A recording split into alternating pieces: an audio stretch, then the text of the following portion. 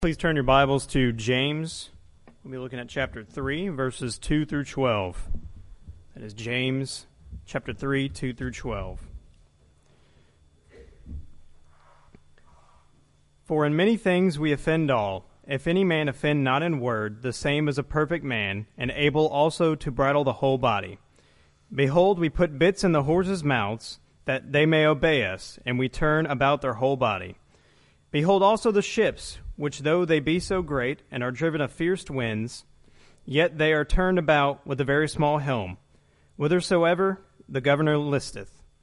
Even so the tongue is a little member, and boasteth great things. Behold, how great a matter a little fire kindleth.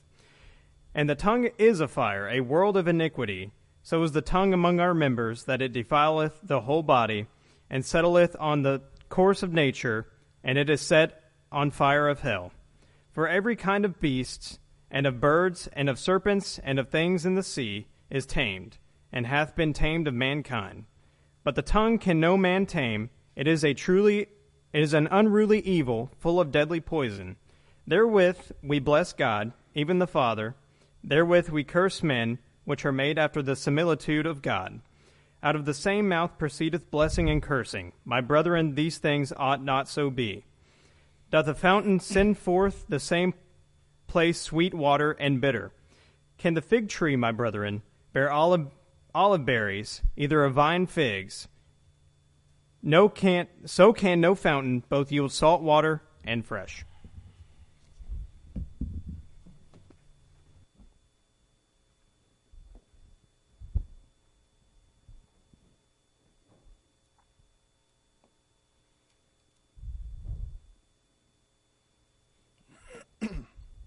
Boy, often it is hard to restrict what comes out of our mouths, isn't it?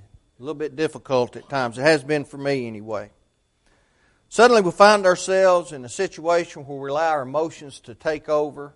Something happens, something is said, one thing leads to another, and then all of a sudden we don't have control of our logical thinking, and it's simply straight emotion. Now, few people realize the importance of the words they speak. Words are important. That's how we communicate with each other, right? Words are important. We need to be very conscientious about the things that we say to each other. We need to be very conscientious about the words that we say to our God as we worship. Words mean things, right? I don't think there's any way to overemphasize that. I don't think there's any way to overemphasize the things that we say, yet I think most people in the world do not even acknowledge the importance of what's being said or give almost no thought to what is being said.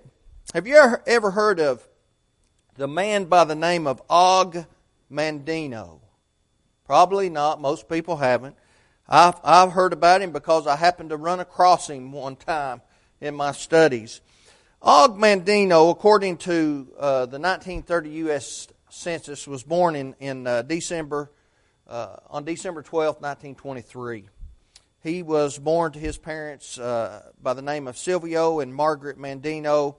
He was named after his paternal Italian grandfather, Augustine. After overcoming many difficulties in his life, which included alcoholism, suicide attempts, different things like that, he became a very successful writer and a speaker. And his works were inspired by the Bible. They were inspired by Napoleon Hill, W. Clement Stone, and Emmett Fox, among other talented writers. He was inducted into the National Speakers Association Speaker Hall of Fame. So he's well known in literary circles, and he once asked this question toward the end of his life after he had been very successful. He said, why is it then that so many of us go out of our way to offend others with criticism and offensive judgments that so often come back to haunt us? Why do we allow our big mouths to dig ruts in our path so deep that our forward progress is finally nil? Is this more of that will to fail? He continued saying, if your tongue has been busy accumulating enemies, enemies you do not need who can harm you, now's a good time as any to cease and desist. How sad it would be for such a petty habit to destroy your great potential. Now, a quick reading of our text this morning, a cursory reading, might bring one to the conclusion that James is talking about a sinlessly perfect individual, someone who does no wrong in any way whatsoever. But when we connect that to the first verse, we begin to understand exactly what James means and about what he is talking. He's talking about the idea that at times people will stumble, they'll fall, they'll make mistakes in this life, meaning they sin on occasion. So about what is it that James really is referring?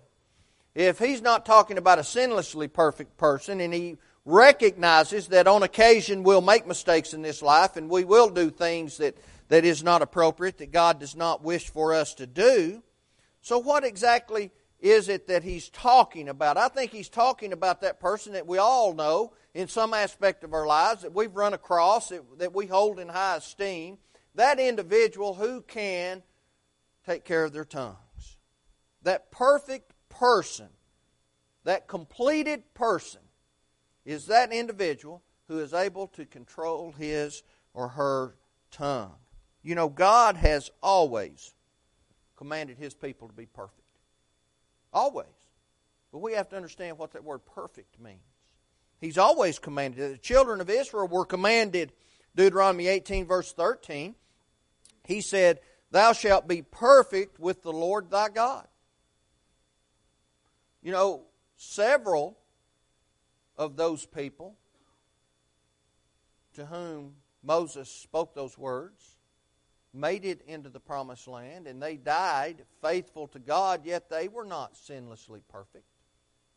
So exactly what is he talking about? I think what he's talking about is, and we have evidence that on down through man's history, when we look at the Bible, that we have been taught about and instructed on people who were described as perfect.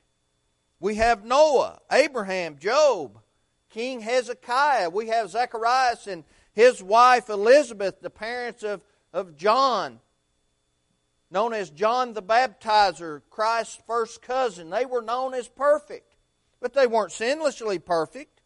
So when we look at this idea of being perfect in the biblical sense, it is absolutely possible for each of us to be perfect, because what he's talking about is to be blameless. He's not talking about sinless perfection. He's talking about someone who cannot be rightly charged with living in sin. Someone who will sin on occasion, but who isn't living in sin. One of the hardest things, I believe, for a mature Christian to do is to be able to bridle, to take care of, to handle properly his or her tongue. That's difficult, isn't it? Because that's how we communicate. We communicate with each other through words, and we want to express our feelings to one another, and sometimes we don't do it properly. That doesn't mean we're terrible people. That just means we need to take care of our tongues a little better, right? James said if we're able to control the smallest part of our bodies, we can rein in the whole body. If we can learn to take care of what we say, well, the rest of it, in comparison, be very simple, won't it? I think he wants us to use our tongues for good, and then we can turn our lives into what God has commanded us to do. We can do the things He's asked us to do. And in reality, when a person walks closer to God and lives closer to God, then these things are easier to accomplish. And so we have to begin with the smaller things, right? I don't know that it's necessarily a smaller thing, but the tongue is a small member. But we need to get a handle on it, right? The improper use of the tongue has caused a lot of great damage throughout time and history. I want us to notice this morning, and I've entitled this sermon, "What Did You Say?" What did you say? I want us to notice this morning as we talk about the tongue, we talk about the use of the tongue, I want us to look at and understand some very important characteristics of the tongue. It can be good or it can be bad. We need to be able to determine we want to use it for good, we want to avoid the bad. And the first characteristic that I want us to notice is that it is a great influence upon other people. Tongues are a great influence upon other people. Probably the greatest influence. Probably the greatest influence. But often, it is an influence of evil. And we don't want that, right? We don't want that to be the case. David told those who used their tongues for destruction and deceit that they love evil, Psalm 52, verse 2, more than good, lying rather than righteousness. That makes sense, doesn't it? Someone who may use their tongues to destroy someone, they love that more than righteousness. Now, we're not talking about having a disagreement with someone and that individual trying to destroy us. That's not what we mean. We're talking about the extreme cases, right?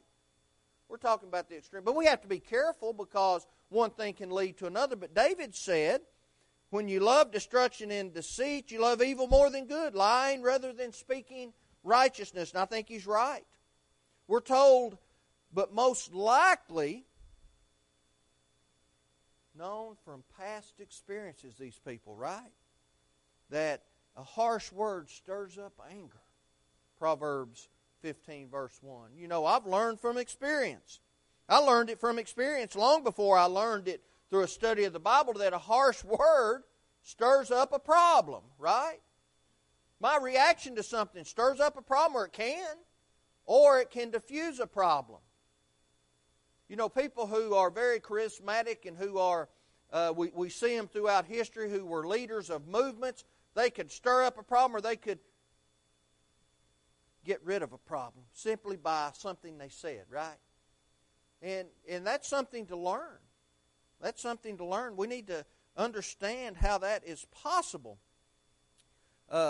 We must never underestimate the power and influence of an evil tongue. We have to be very wary of it. We have to consider it. We have to be on our guards, right? It can destroy marriages. It can divide families. And it can wreck congregations of the Lord's people. 1 Corinthians 1, 11 through 12. That's what Paul was talking about, right? He said, I got a message from the house of Chloe that there are some divisions among you. They're denominated into groups. You know, this one's calling himself after Paul. This one after Cephas. This one after Apollos. He said, don't do that. Some are calling themselves after Christ, but we all need to call ourselves after Christ. You see, and Paul wanted us to understand that an evil tongue can destroy a congregation. It can destroy reputations. It can breed mistrust, and it can motivate violence. But it doesn't have to, does it? It doesn't have to. That's a characteristic that the tongue can influence. It can influence for evil, but it can influence for excellence as well. And that's what we want to focus on. We want our tongues to exert an excellent influence. Proverbs 10, verse 11, Solomon said, the mouth of the righteous is a well of life. Have you ever been down or distraught or worried or fearful or hurt or add any adjective to the list, and then a faithful Christian, a friend, call you up, and just with a few words they make you feel so much better. They make you understand that you're loved, that you're not alone in this life. You know, I think Solomon was right. The mouth of the righteous is a well of life. It brings you back out of that darkness in which we find ourselves from time to time. Who can measure the amount of goodness and blessings poured from the lips of good men and women? Isn't it an encouragement to hear those things? Think of all the love, the comfort, the wisdom, and the inspiration that has been given just through a few words of encouragement from the lips of good men and women. Think about the faithful who have boldly spoken the truths of righteousness, even at the risk of their own lives. They've done that. And those who have uprooted tyrants from their thrones by the power of their good words. Christ destroyed Satan through his words. God destroyed Satan through His Word. And it was spoken. Mary, Queen of Scots, once said that she was more afraid of the tongue of John Knox than of 10,000 fighting men. I can understand that. Just think about how many times the tongue has been used to preach the eternal truths of the gospel. Oh, isn't that amazing to even consider that? You know, think about people who have gone to various parts of the world and they've taught the gospel to people who had never heard the beautiful name of Christ. You know, I have been fortunate enough to have done that. To spoken the words of life to someone who didn't even know who Christ was. That's hard to believe in our time, isn't it? But they're still out there.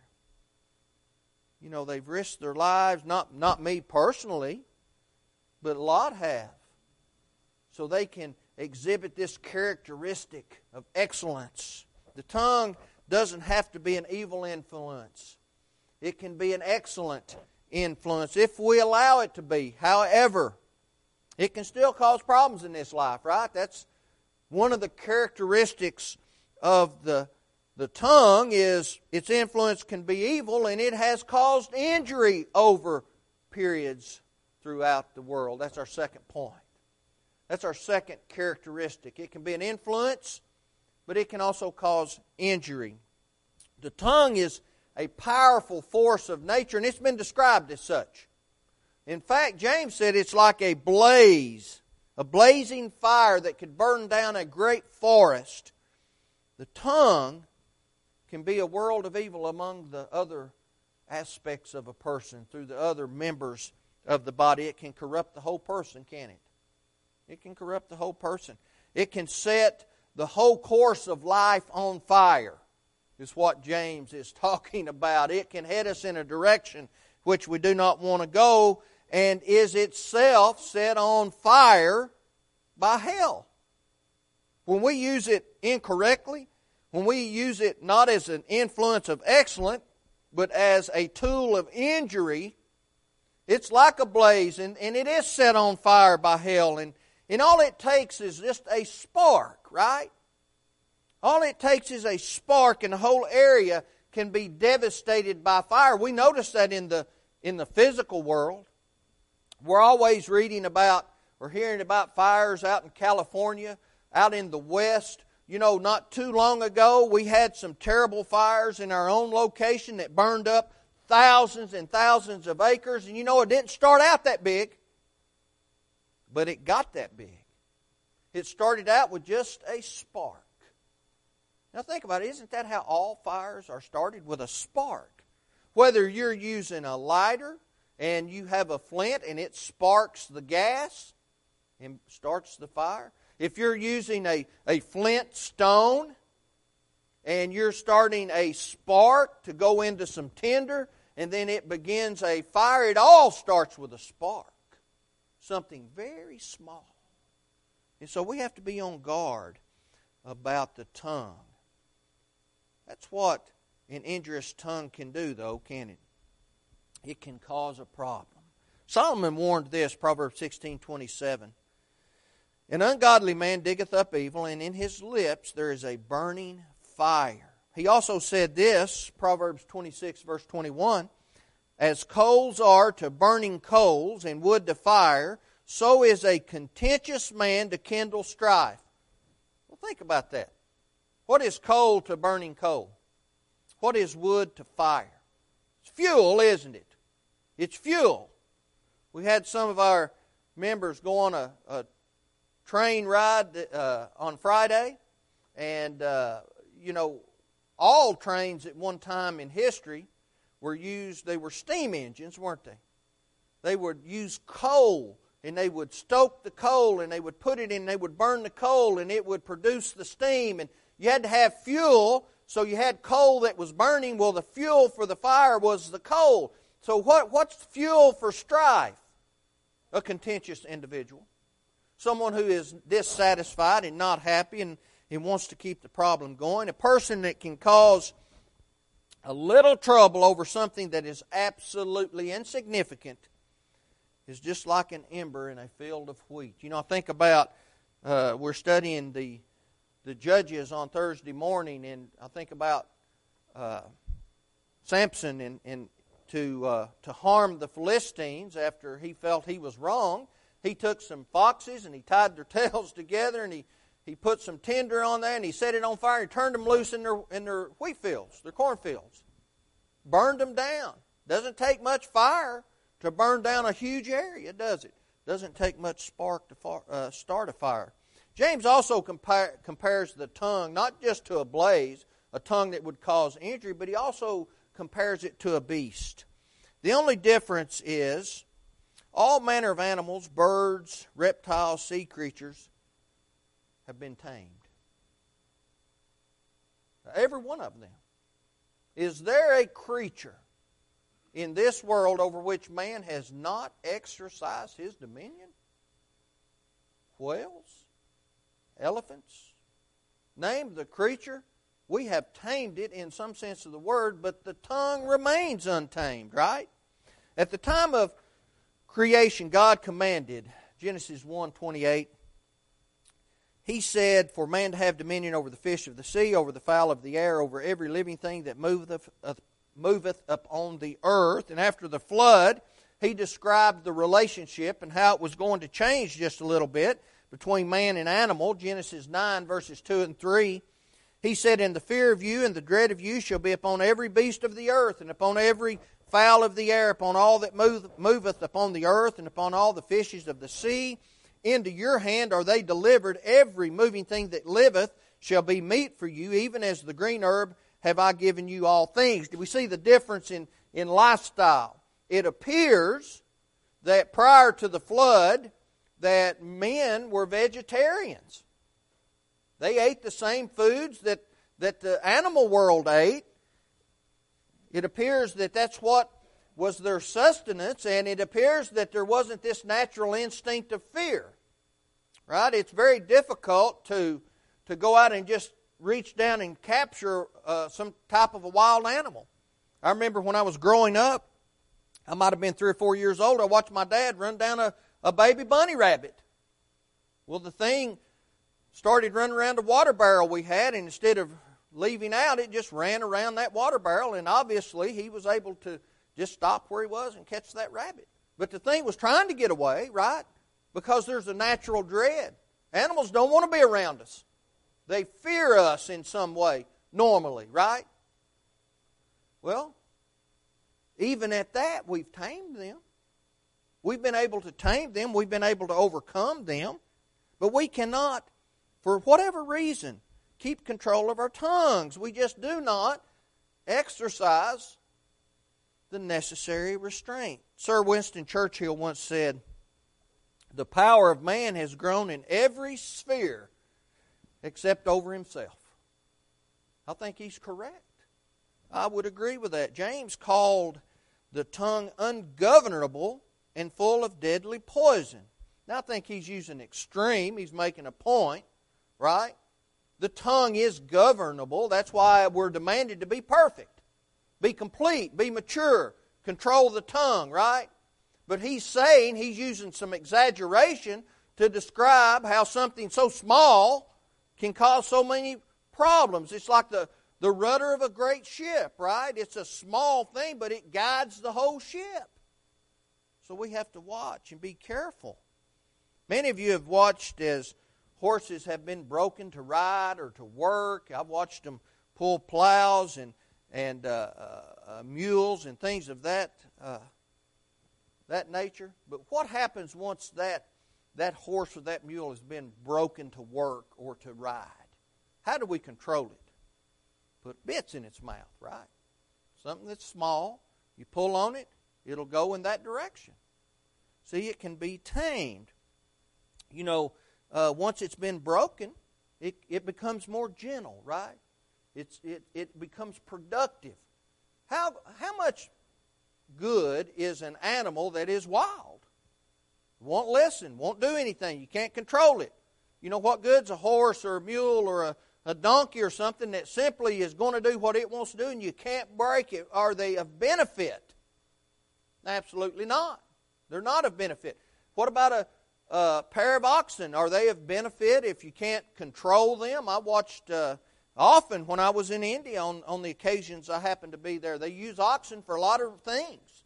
They'll use them simply as travel. They'll hook them to a cart, and they put bits in their mouths, and they use them for work.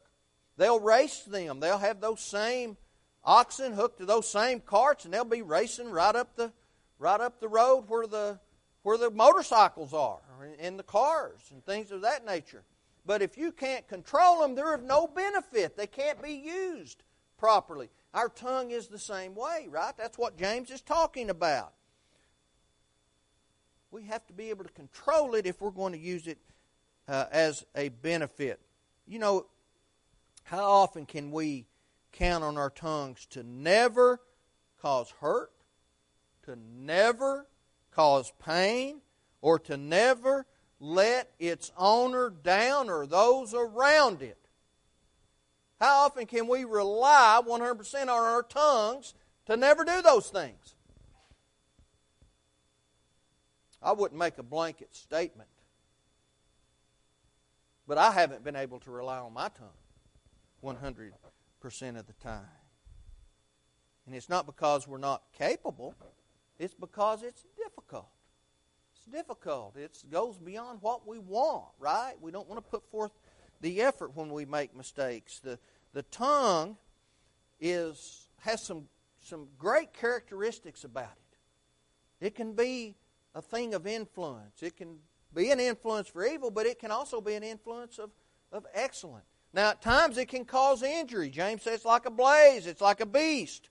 But you know, one of the things that sticks out in my mind as one of the greatest characteristics of a tongue is its inconsistency. It's inconsistency. That's our third point. The illustrations that James uses in this aspect also comes from nature. He said that in nature it was impossible to do certain things. You can't get salt water from a freshwater spring. You can't get fresh water from a saltwater spring. That's not consistent in nature, is it? It is consistent in nature that it's either fresh water or it's salt water from that particular stream. That doesn't mean that there can't be a freshwater spring come up from the bottom of the ocean through the salt water. But we're talking from that same spring, right? Think of our own plumbing at home. You can't have one line that is both hot and cold water. We always have two, don't we? We have one that's hooked over to the hot water heater of whatever kind we have, and then we have just the regular one that has the cold water on it. That's consistent. You know, things produce after their own kind, right? Genesis 7 verse 14. Grapevines do not produce pumpkins. Rabbits do not produce dogs or horses or things of that nature, right? But the tongue is inconsistent. Notice one of the promises that Israel received from God was that He would bring them into a land that had an abundant supply of waters and springs. Deuteronomy 8:7. Now they could count on those abundant supplies of waters and springs. They knew that they would not produce bitter water. Now that doesn't mean there might not be some water springs somewhere in that land that produce bitter water. But He would put them in a place where consistently they could have fresh water and good water. I think it is still common in the Middle East for there to be natural springs of water. You know, I don't know, the closest I've ever been to the Middle East is India, but people would go for miles. They would walk for miles to go to a well that was a natural spring. I remember the first hotel I stayed in when I was in Bombay, India the first time. It had a huge water well out in front of it. And this is that was an odd kind of place to be. You walk down the street, on one side you've got skyscrapers, and on the other side you've got third world country. Well, in front of this hotel, and it was one of the nicer ones, And you have to understand that's comparatively speaking. It's not like a nice one here in this nation, but at any rate, it was considered a nice hotel there. I think that we paid $15 a night for it. It was probably what we might say a 4 or 5 star hotel here to them. But it had a well. It had kind of, you just dropped a bucket down in it. You just went over. People would walk. They'd throw their bucket down in it, and they'd pull that water up, pour that into their vessel, and they'd go. So it's still common in that part of the world. Now, some produce fresh water, some produce bitter water, but they don't produce the same. They produce one or the other. What cannot happen in nature, though, and think about this, is how absurd this is. What can never happen in nature does happen within our own bodies, within our own persons. It'll happen in our mouths. You know, we can be encouraging. 2 seconds later, we can be discouraging. We can be very loving, and then a moment later, we can be very hateful. We can speak the truth, and then we can speak a lie. But James doesn't just stop there. He doesn't just stop talking about the impossibility within nature of what goes on in our own mouths. He also goes on to talk about things that are improper. Things that are improper. He uses the use of the tongue as a characteristic of something that is improper when it comes to spiritual matters. People will bless God, and then they'll curse their fellow man. Or one will bless God today when things are going well, something bad happens tomorrow, then what happens? We're not blessing God anymore. We want to blame God. We want to blame Him for what happens. You know, when things happen in this world doesn't mean God caused it to happen, right? Everything that happens, God didn't set it into motion. Bad things happen, God didn't cause it to happen.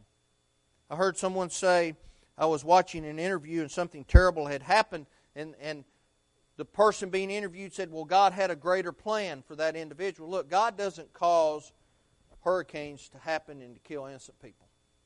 It doesn't happen. That is a natural effect of the weather that has happened in our world, and it began to happen from the time that God destroyed this world, from Genesis chapter 6, and the weather patterns have changed. Sin came into the world, and now things happen that we don't like. But God doesn't cause it to happen. Have you ever known a professed Christian who would use profanity when angered or upset? Is that going to help someone obey the gospel? You know, we talked about that in class a little bit. If I'm trying to encourage someone to obey the gospel and be a Christian, yet I live like they do in this world, who are not Christians, why in the world would they be interested, right? That's not going to help our children to become obedient. It's not going to help our children to see mom and dad be the wrong influence in life, condoning things that God does not condone. That's not going to help them obey the gospel. David said this, Psalm 34, verse 1, I will bless the Lord at all times. His praise shall continually be in my mouth. It is the duty of the child of God to offer daily sacrifice to God. Now, we do it differently in the Christian age. We offer up the fruit of our lips, Hebrews 13, 15 through 16. You know, it isn't okay to use the tongue in ways that are inconsistent with Christianity. Excuse me. It's not appropriate. Just because we may think it's okay to be rude or to be unkind doesn't make it acceptable. Just because someone says, well, you know, that's just the way I am. Have you ever heard someone say that? It just really bothers me. Well, that's just the way I am. I'm just sarcastic and rude. That's just the way I am. Well, you know what? I better change the way I am then, right? I better change that because that's not the way God is. And people who are in heaven are not that way. So I can't just say, well, that's just the way I am. You know, Christianity is about change. The tongue can be a source of great things. It can be a source of great learning. It can be an influence to the world. It cannot cause injury. It cannot be inconsistent if we want it to be. But we need to do the things that God has asked us to do. It's our obligation, I think, to learn to control our tongues. We learn to control other things in life. Let's control our tongues as well. Let's be mature, complete, perfect Christians. I think that if we allow our tongue to control us, then sin will run rampant in our lives. You know, with our tongues, notice the things that we do. We confess Jesus Christ as the Son of God with our tongues, right? We acknowledge our belief in Him by that confession. When we make mistakes as faithful Christians, maybe we step outside the light with our tongues, we acknowledge our confession to God, and we acknowledge our repentance to our brethren and to God. With our tongues we do that. You know, with our tongues we ask that someone help us to obey the gospel of Christ. That is that faith that we talked about, that repentance that we talked about, that confession that Jesus Christ is the Son of God. And you know what the Ethiopian eunuch asked Philip in Acts chapter 8? With his tongue he asked, he said, "See, here's water. What prevents me from being baptized?" He made it known to Philip with his tongue, "I want to go down into that water and I want to be baptized." And the Scripture tells us that both he and Philip did go down into that water. And he baptized him. And when he came up, he went on his way rejoicing. That's what the tongue can do, but it can be inconsistent. But that's not what we want. We want to always be working to control our tongues. If you have need to answer the Lord's invitation this morning, whether it has anything to do with the tongue or not, if you've never obeyed the gospel, obey the gospel today. If you need to repent of sin in your life, make that confession, whether publicly or privately, ask God to forgive you, and He will. Let that be known as we stand and as we sing.